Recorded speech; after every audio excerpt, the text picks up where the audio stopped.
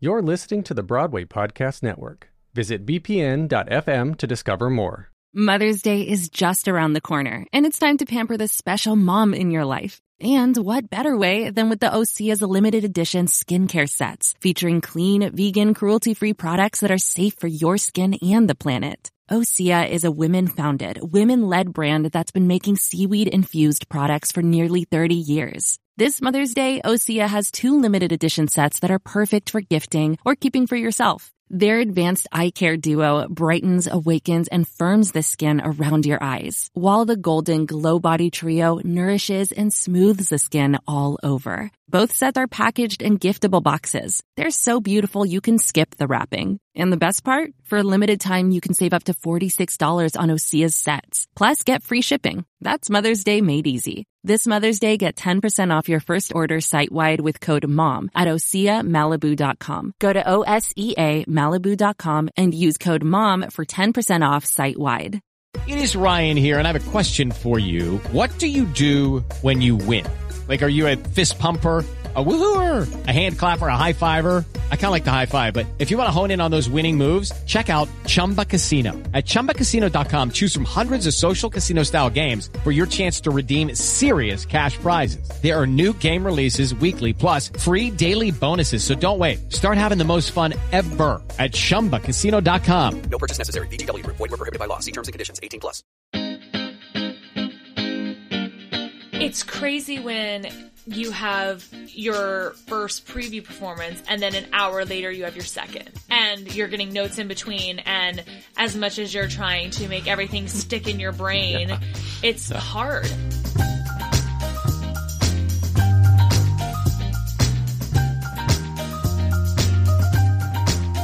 Hello and welcome to another edition of Why I'll Never Make It, featuring insightful stories and conversations with fellow artists on the realities of a career in the entertainment industry. I'm your host, Patrick Oliver Jones, and the website is winmepodcast.com. As I've mentioned since the beginning of the season, I'm currently in a production of Footloose on Norwegian Cruise Lines. And so in today's episode, I'm going to talk about the show and the process of putting it together now that we've opened here on the ship. And I'll also be talking with my fellow actor, Megan Hoxie, who plays the role of Ariel in the show. She and I will talk about what it's like on a cruise ship, and specifically the part of the process of taking notes. Obviously, directors, music director, choreographers, they're all giving notes constantly throughout the rehearsal process, and especially once we get into the technical dress rehearsal and then opening the show. So we'll dive more specifically into that part of the rehearsal process, taking notes. After that, I'll be addressing listener comments and questions, and then I'll tell you a little bit about what's going to happen at the end of this year and how you can be a part of it. So we've got a lot to cover, and I'm so glad you've joined me for today's episode.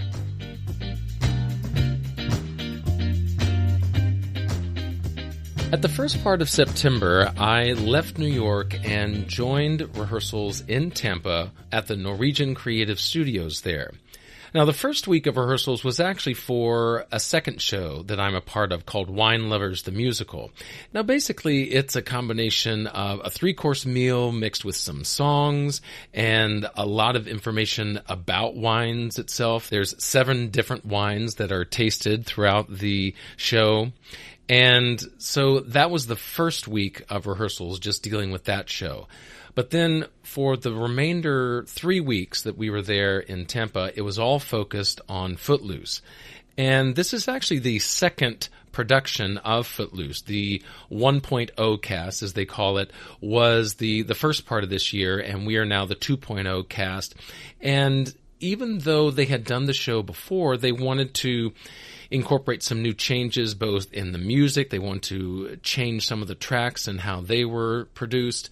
And then they also wanted to adjust some of the blocking that they had done, as well as the character developments of each of the roles. And so it was the original director, choreographer, assistant director that were a part of this process in basically kind of remounting the show again and taking what they liked from the first production, adding to it, tweaking this and tweaking that.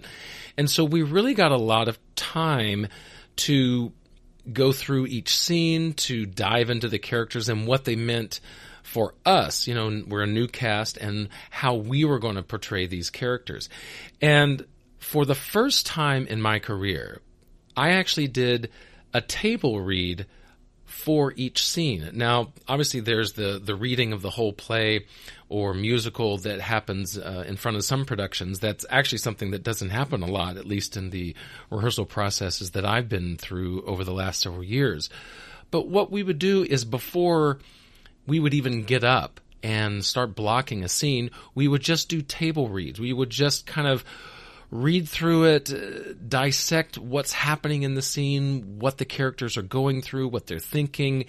And so for like 30, sometimes 45 minutes or so, we would just be sitting and analyzing the scene before doing any blocking whatsoever.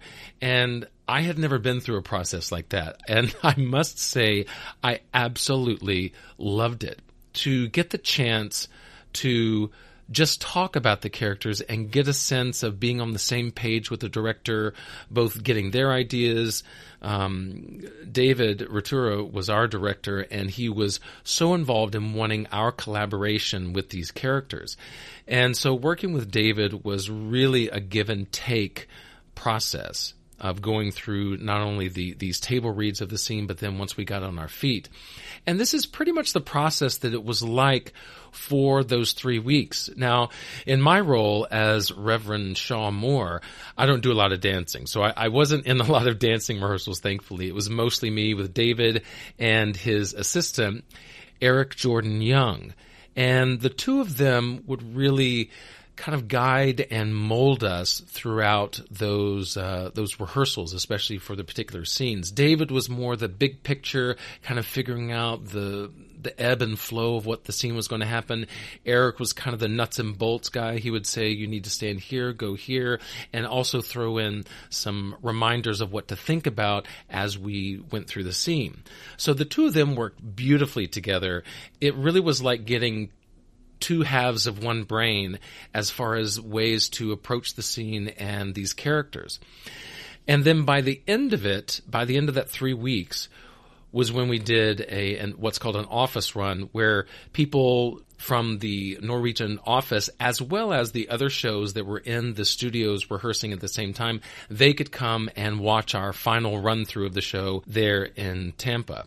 And then a couple of days later, after flying to Los Angeles, we finally joined the ship. The previous cast was signing off of the ship while we were signing on to the ship. And for about 5 or 6 days of our time on the ship, those first 5 or 6 days were all about installing the show, as they call it, or the tech rehearsal process. It was like, if you've ever been through a tech rehearsal, you know it's long hours. You know, the 10 out of 12s, as they call it, where it's a 12-hour day and you work 10 hours of it. This was kind of like that, except it was spread out usually over a 16-hour period, sometimes even longer, where we would start at 8 o'clock in the morning, go till about 12 or so, have lunch, come back till about 4 or 5, then take a break because we didn't have the theater anymore as a guest entertainer or was in there, and then we would come back around 9:30, 10 o'clock to then start rehearsing again. And we would be done somewhere around 12. And that's the process that it was like for those 5 or 6 days.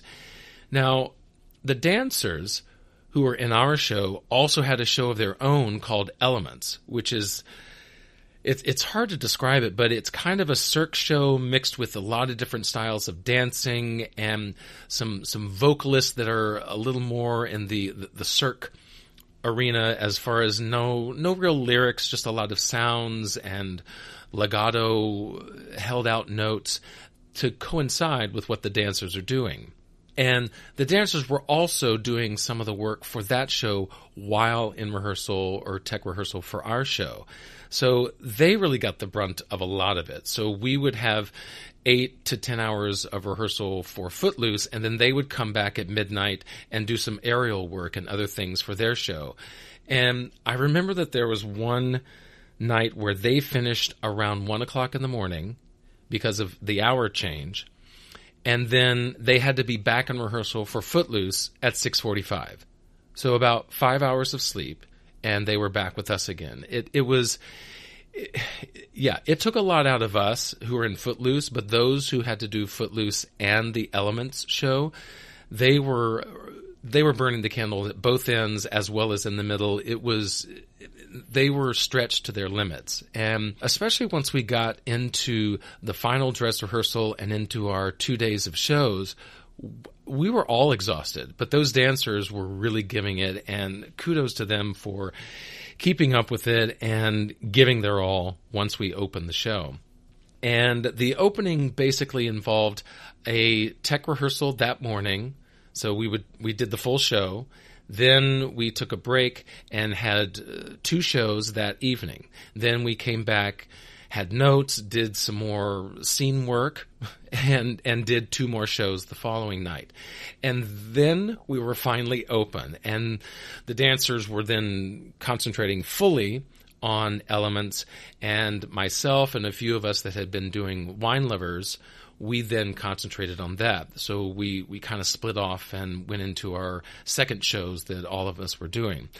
And to talk more about the actual process of that tech rehearsal, that install of Footloose, I wanted to bring on my fellow actor, Megan Hoxie. As I said, she plays Ariel in the show.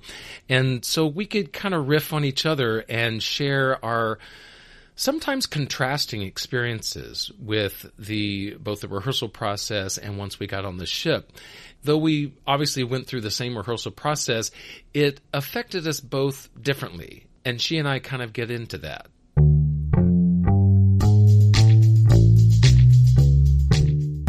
All right, so Megan. Hi. Hi. Thank you for coming on, because I wanted to get a perspective of someone else who has done cruise ships but also installed shows like this before. Yes. Because, as I was saying, this was a crazy experience, I think, compared to other cruise ship installations of a show. Yeah, it's funny.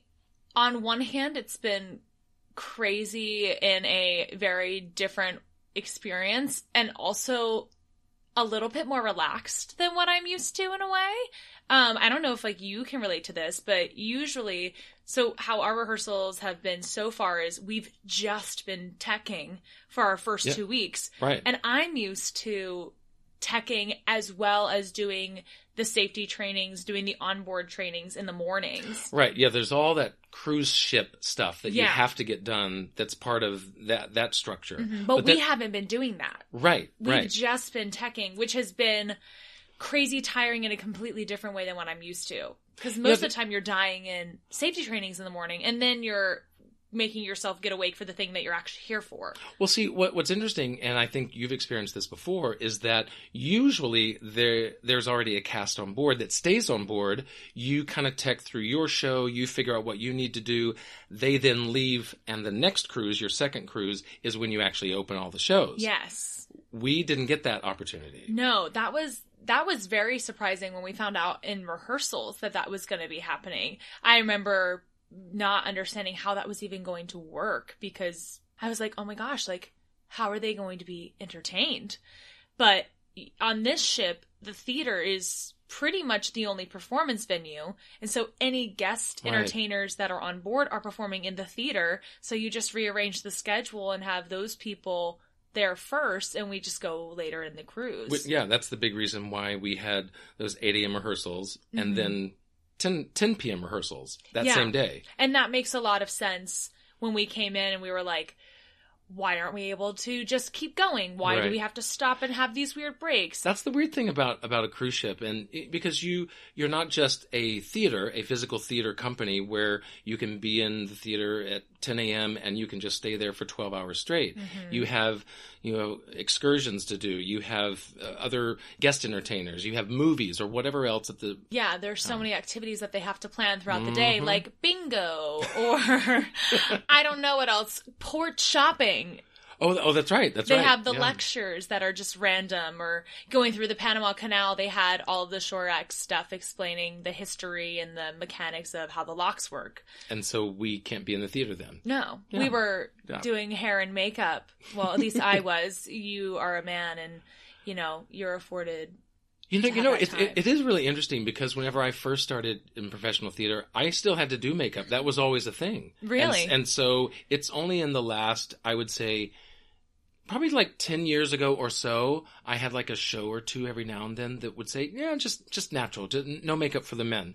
But now it's across the board. I haven't had to put on makeup unless I had, like a zit that day or something. Yeah. But I've never had to put on makeup for the last like 5, 6, 7 years. I guess that honestly makes sense, though, especially with the work that I feel like you've been doing most recently. It's all been very natural things. Whereas, I don't know, like if I were to think of Beauty and the Beast, of course you'd be in makeup. You gotta be a little bit more exaggerated. In like The Music Man, you'd want like a little bit of a rosier cheek. I don't know, that's like... For Adam's Family, I had to have on makeup because I was a dead ancestor. Yeah. So I had to have on makeup for that. I think that was the last time, they bought like this huge makeup kit. Oh, wow. I mean, I had like 14 brushes.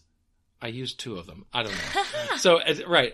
And I had like so many different shades of makeup and liner and this and that. Yeah, it was kind of crazy. I love that. Yeah. I love that, though. I've never had to do crazy stage makeup before. I've always just been a, pretty simple face or, just like normal glamour makeup. I've never done cats, so I've never had to go into that realm. Yeah, to me, that's a whole other level of makeup. Thank goodness we don't have that. Yeah, no thanks. But what we have had this show is the director, assistant director, choreographer, all of them were here with us on the ship. Mm-hmm. And of course, as any process, is giving notes. And I mean, and they got to see us not just in our opening show, but we had 4 shows that they got to see, take notes on, as well as all the tech rehearsals. And so every day, and sometimes twice a day, they were giving notes on what we had just rehearsed or just performed. And so it was a constant influx of more information every time we were doing a run or a show. It's crazy when you have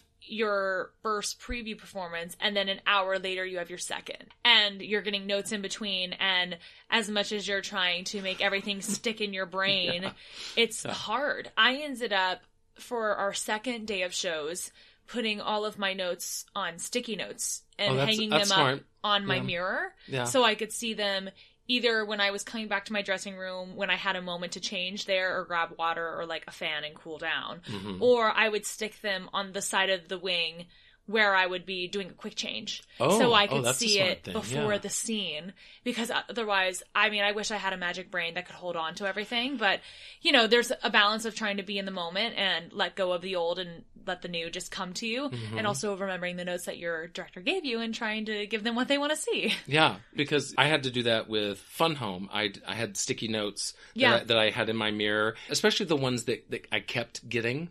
I would highlight those, and before every show, I would be, okay, remember that, go there. So I think the sticky notes are a big plus. The sticky note, I feel like, has been a big gift to me because I've come to find that I process things and remember things a lot better when I write it down, but I also need it in my face to remind me because I need it to get out of my brain to like solidify, but then I need to see it to get back in my brain. You know what I mean? Otherwise I'll feel cloudy if I don't get it out, and then I won't remember it. And even then I will come off stage and see that sticky note and be like, okay, I didn't do that one. Yeah. Missed that one, did the one after, not in the right order. Right.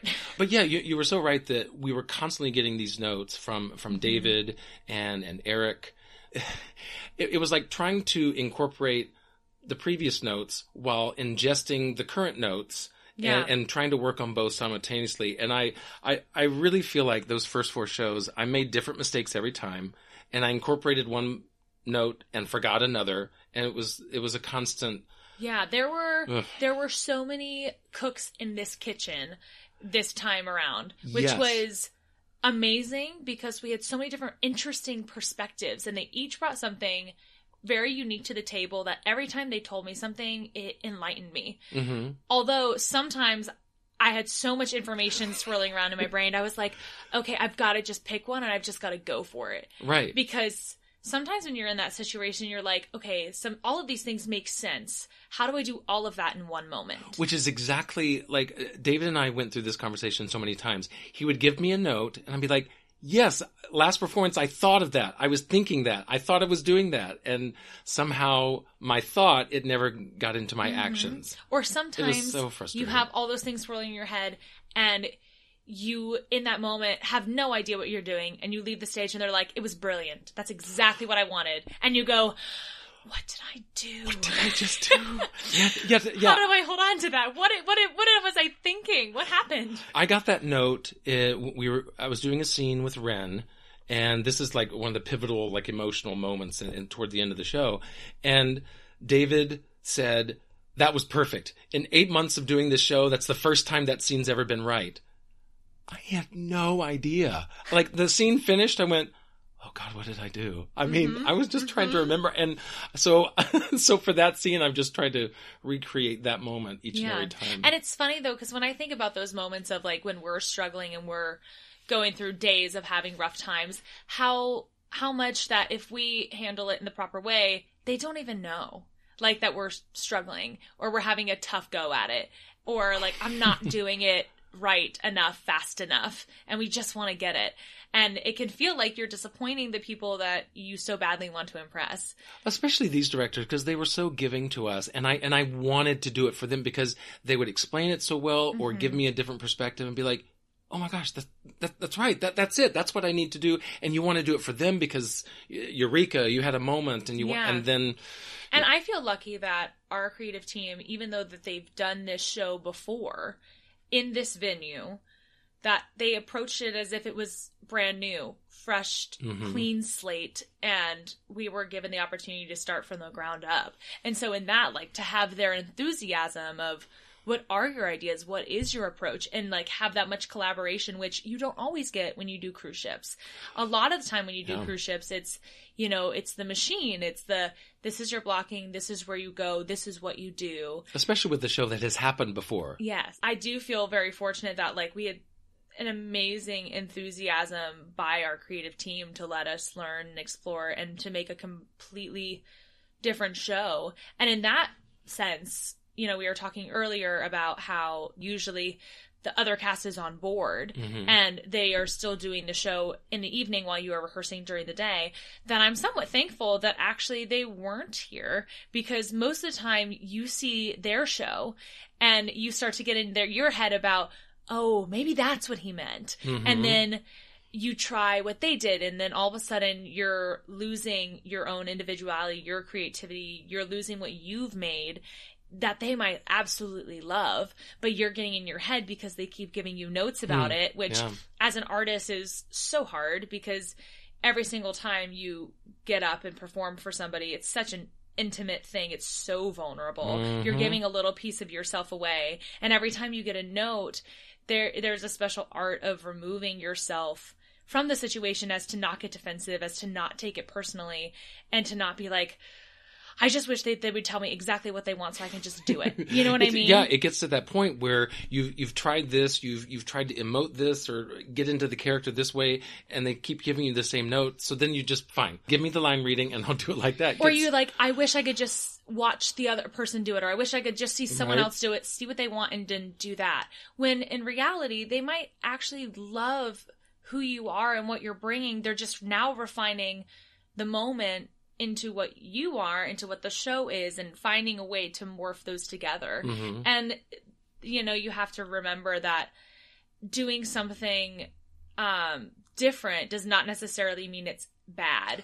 And different can mean a million different things. Different from what you thought, different from what they thought, different from what the audience may have thought was going to happen. Yeah, right. Exactly. And I think you're so right about it not being a personal attack. Even though what we're giving is very personal and emotive, depending on the scene, what we're ultimately giving is a product to the audience that they can enjoy. A 90-minute show, and that's all the notes are for, is to make that 90-minute show the best it can be.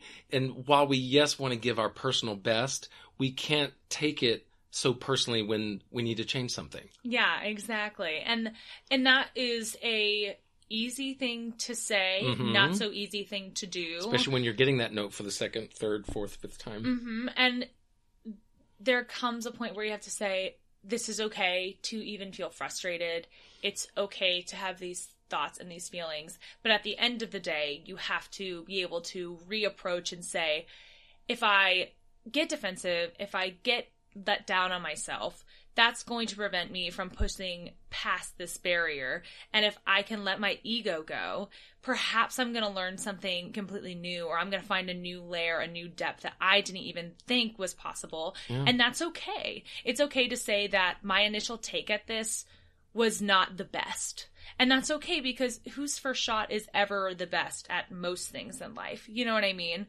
And I think that can be a really hard battle as an actor to wrestle with. Like, it really, really gets at your brain and like your sensitive spots, because it is hard. I mean, I come from the belief that you act from a lot of personal experience of like, well, I would say it like this is how I would feel if this was my situation.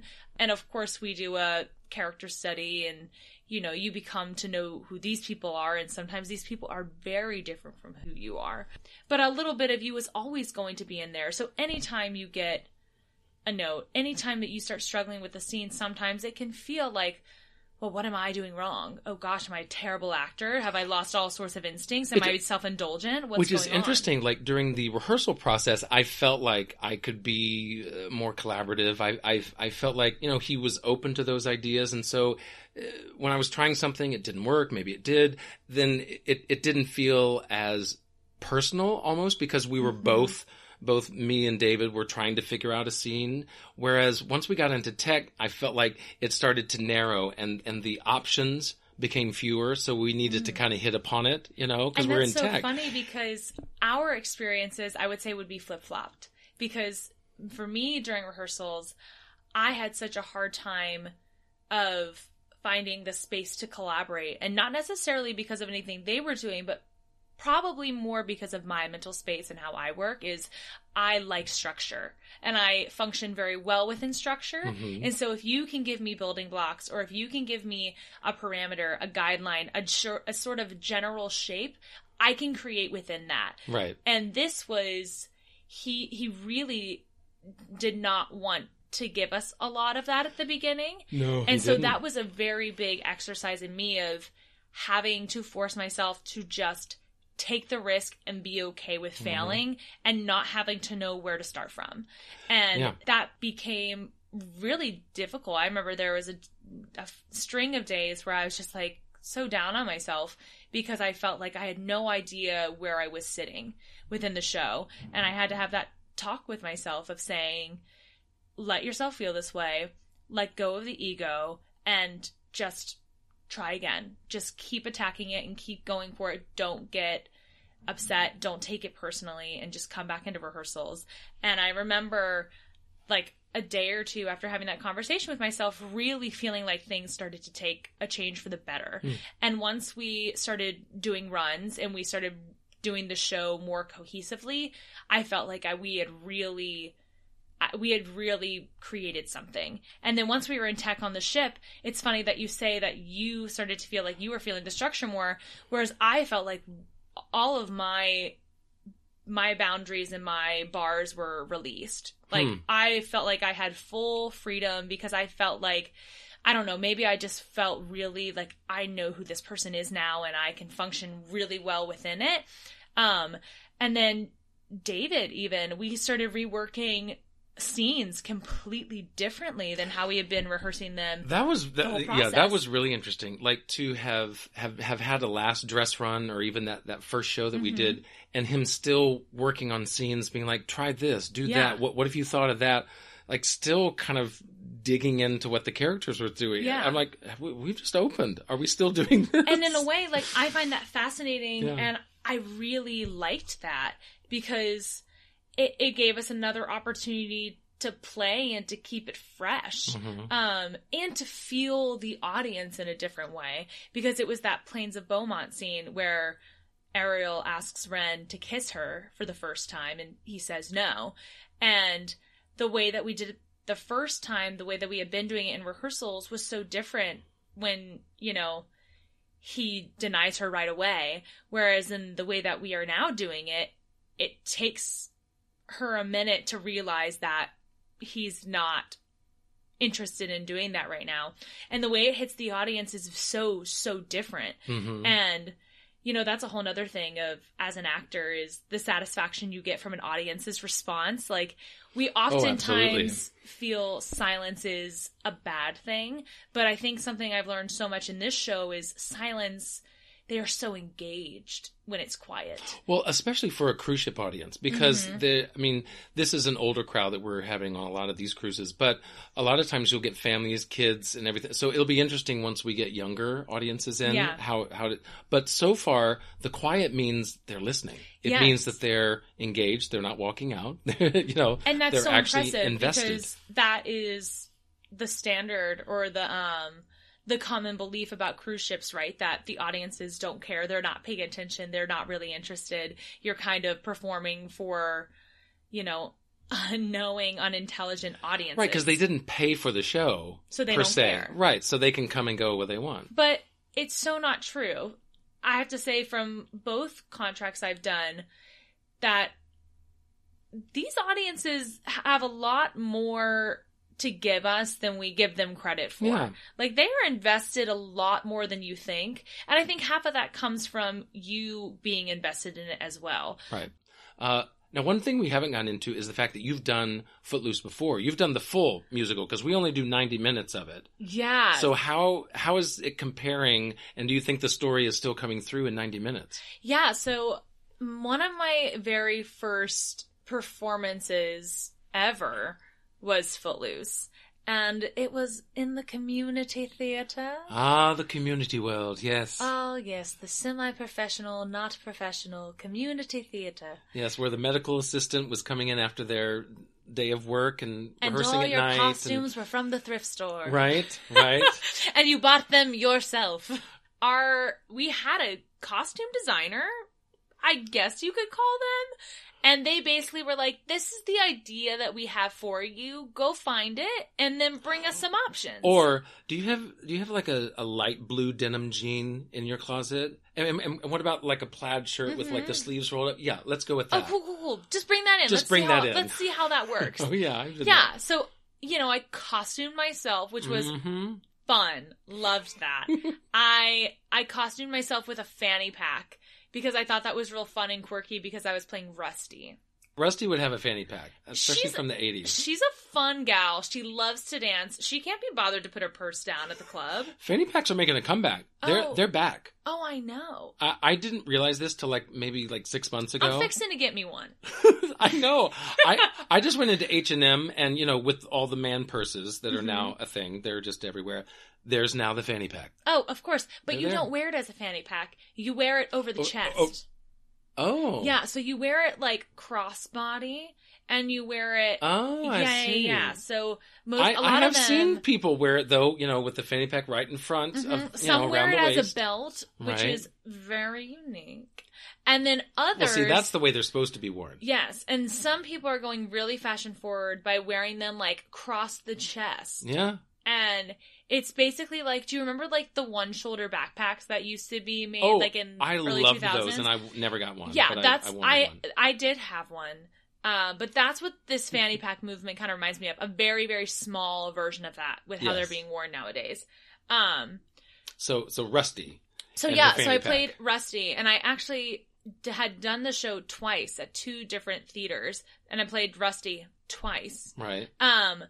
But I have to say that you don't miss anything in this 90-minute production. It is so concise, so clean. It moves at just the right pace where you're following the story, but you're not getting any of the fluff. Right. Because this show doesn't really need any more fluff.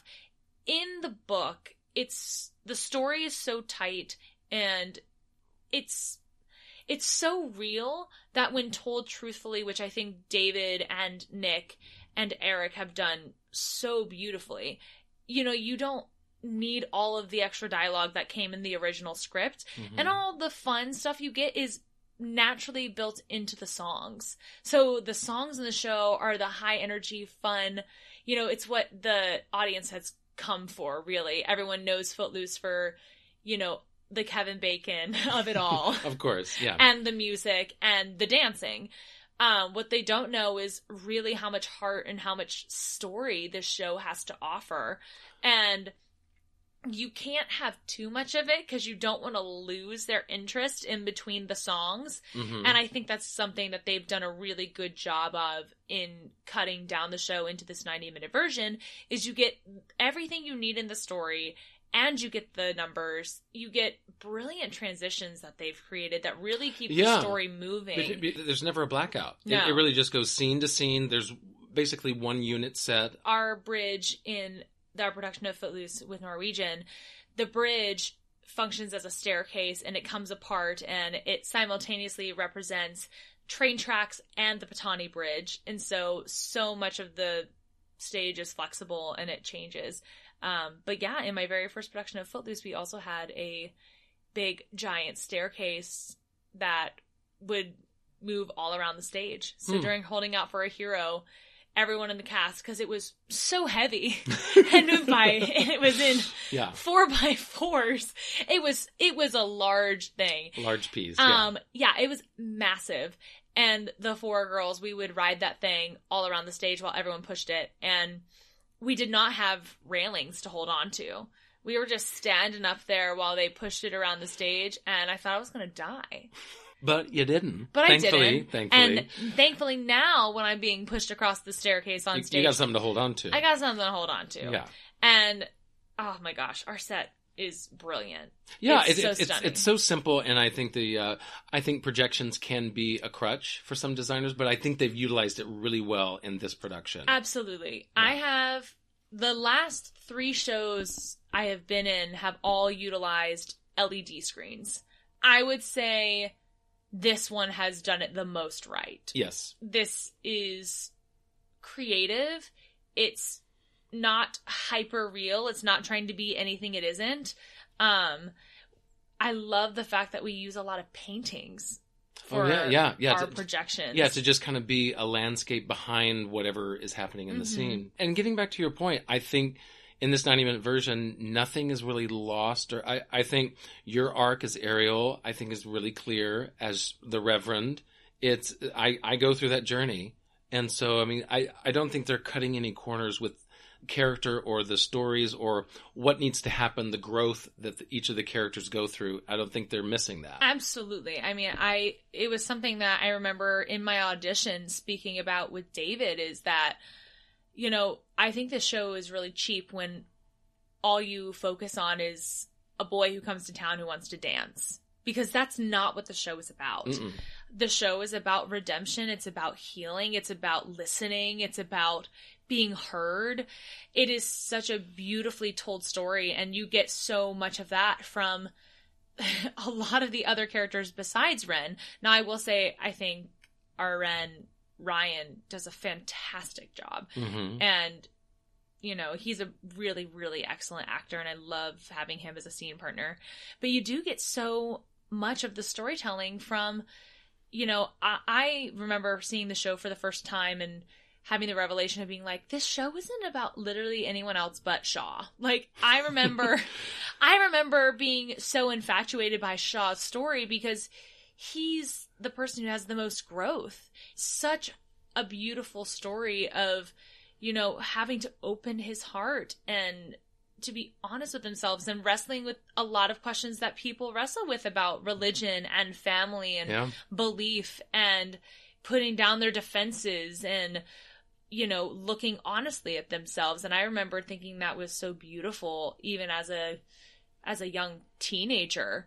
And I think any production of Footloose that gets it right really hits home in that regard. Mm-hmm. Yeah. And I think they nailed that. Yeah. And I think you're nailing it. Well, thank you. Thank you. I do appreciate that. Which is partly why all those notes started to frustrate me, I think, toward the end of our process. Because I felt like I wasn't getting any of them right. You know, you just start to get in your head. And so, but it's one of those where I had to start trusting the process and trusting their vision and what they were seeing, and realizing that, you know, the times when I was making it and I didn't need to like second guess myself, and the times when I wasn't, that it was a little adjustment here, and then it was where it needed to be. Yeah. And I didn't need to overthink it. Or even if, like, okay, even if walking off from this scene earlier on the show didn't feel good, it's ultimately actually going to make a later scene more effective because that didn't feel as good as a person rather than like as the character in the show,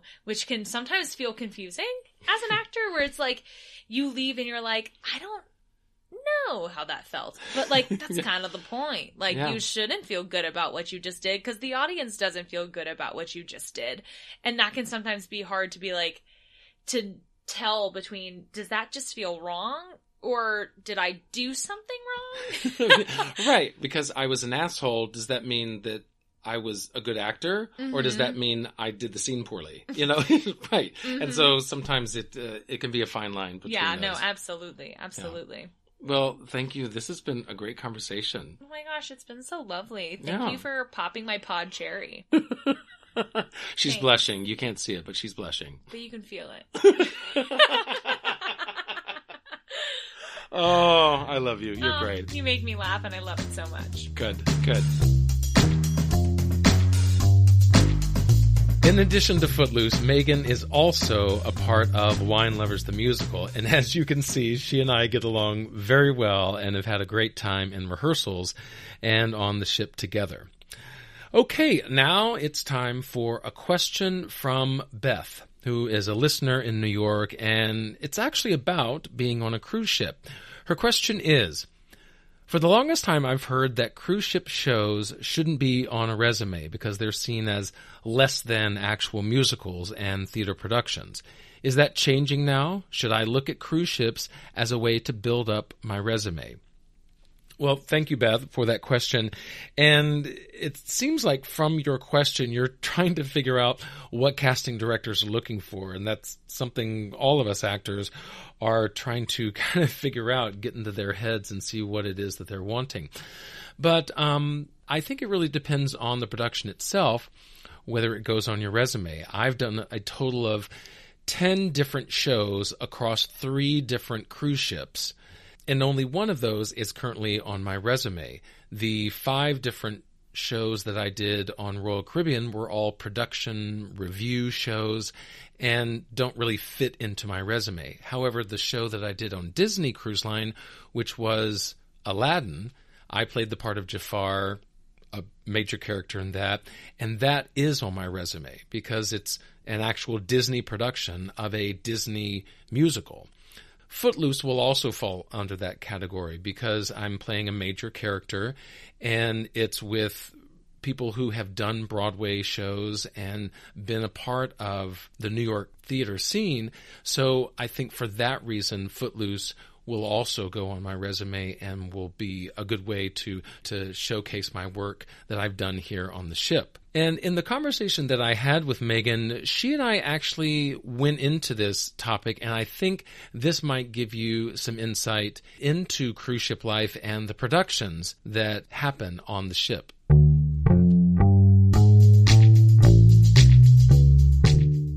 There's the common perception that cruise ship performances and cruise shows are not as good as land shows. The quality is not as good. The production value is not as good.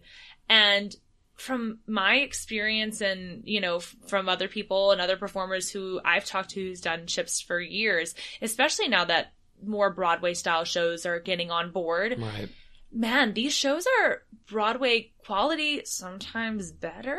Like, I know I've seen things on Broadway where I'm like, this could have used a few more months. This right. could have used a better designer. And you come on board these ships and you're seeing Broadway. Like, these ships can hold the technology, can hold all the pyrotechnics that a Broadway house can hold, if not more sometimes. Yeah, and over the last 5 years, they've started to bring in the Broadway directors, the Broadway teams. I mean, the team from Jersey Boys installed the show on the ships, you know, and Jerry Mitchell came on to install Kinky Boots because they are just now putting that into Norwegian Cruise Line. So, I mean, they're bringing the bigwigs to put in these shows now. Yeah, you're working with Broadway professionals, and that's something else about, you know, I've really loved about working with Norwegian is they are bringing in teams that are really, really incredible to work with, especially as an American performer, because in my past experience, a lot of my directors have been British, which, you know, they are fantastic, and I feel so lucky to have worked with them. However, I don't live in London. Yeah, once you go back to New York, that doesn't really help. Exactly. Yeah. But these people are so connected in our industry and have so much to offer us directly in regards to our industry. And that's something you don't always get working at a regional theater. Making a connection is so vital, especially when you're in New York and people are coming in and out of, you know, that hub of theater. Absolutely. And that's something I'm just so impressed by Norwegian for being able to lock down, because they're really, really stepping up the game and the quality of what cruise ships have to offer. And I'm hoping that because they're stepping that up, that it will influence how they operate as a theatrical production company, not just a cruise ship that sends out, you know, boats. Cruise ships, because cruise ship companies, you know, they are learning a lot in the quick amount of time that this industry is expanding in regards to Broadway shows coming to ships, because they operate in their own little world. Cruise ships are a bubble. They are very, very different. It's a whole other planet. Yes, because it truly what is. the captain says, staff captain, and on down, they're the lord of the land. The things that you are required to have when you go on ships that casting has no control over. Right. Sometimes it doesn't matter who they want to cast. Like, they have a bad report from an old ship and they can't get hired because they're on the do not hire list now, which is very unfortunate, but they can't do anything about that because that comes from a captain or a staff captain. But yeah, you know, I have to say that I'm very impressed by, I keep saying this, but I'm very impressed by how Norwegian is moving with the times. Like, they really do respond, in my experience, well. And better than other companies that I've worked with in the past. Right. And I know some people have had different experiences. Yeah. And on different levels. Yeah, you know? Yeah, because having done Royal and Disney and now Norwegian, you know, I can see the differences between them all, and they all ran rehearsals and installing shows onto the ship differently. And so they all have their pluses and minuses. Exactly. They have their pros and cons where it's, you know, if we could make a perfect world, we'd take this from that contract and this from the other one. Exactly. But, you know, that's the thing about ships is I think the general mentality is you have to, in a way, grin and bear it. Because you, at the end of the day, almost always, you love your job. Right. Because the performance opportunities that you get are amazing. As a performer, it's not so many times that you get to perform an iconic rock musical in front of how many passengers can fit in our theater? It's like 850, 870, something like that. Yeah, a packed house with confetti cannons going off and living your dream. Like, it's pretty crazy. It's not all the time that you get to have those type of performance opportunities and to get paid that well. Yeah. I mean, cruise ships pay well, and you're really on a vacation. We get a lot of time off, which is really, really nice, especially on these longer cruises. And so, yeah, I mean, it's one of those things where there's a lot of crap to put up with. I'll just put it that way, both on the ship and just in rehearsals, which I think everyone in theater has to put up with this or that. But I think being on a cruise ship really tests you as a person, not just as an actor, because you have to put up with different people from different nationalities, different ways of management styles, because every different manager in every different department on the ship is going to treat you or look at you differently. And you have to keep that smile and be personable and cheerful and try to win over everyone that you can.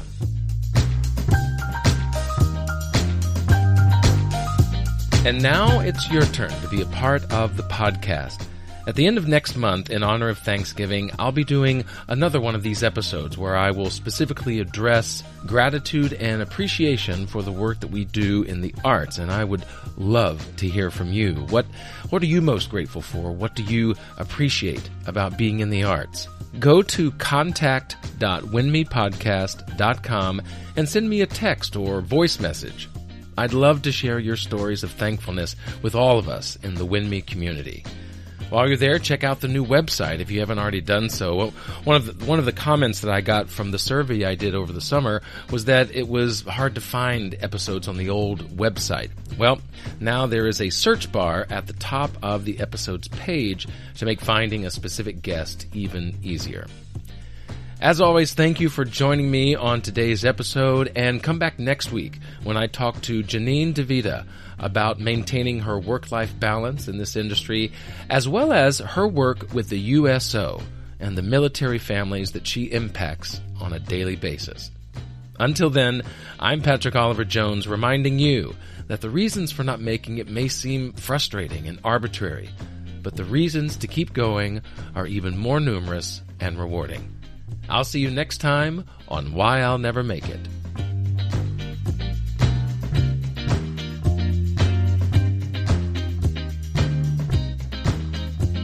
And we're live. Welcome to Why I'll Never Make It with Megan Hoxie, and introducing to the pod, Patrick Oliver Jones. Thank you, Megan. I'm so grateful that it's an honor to have you. That you brought me onto the podcast. Oh, it's my pleasure. I love that.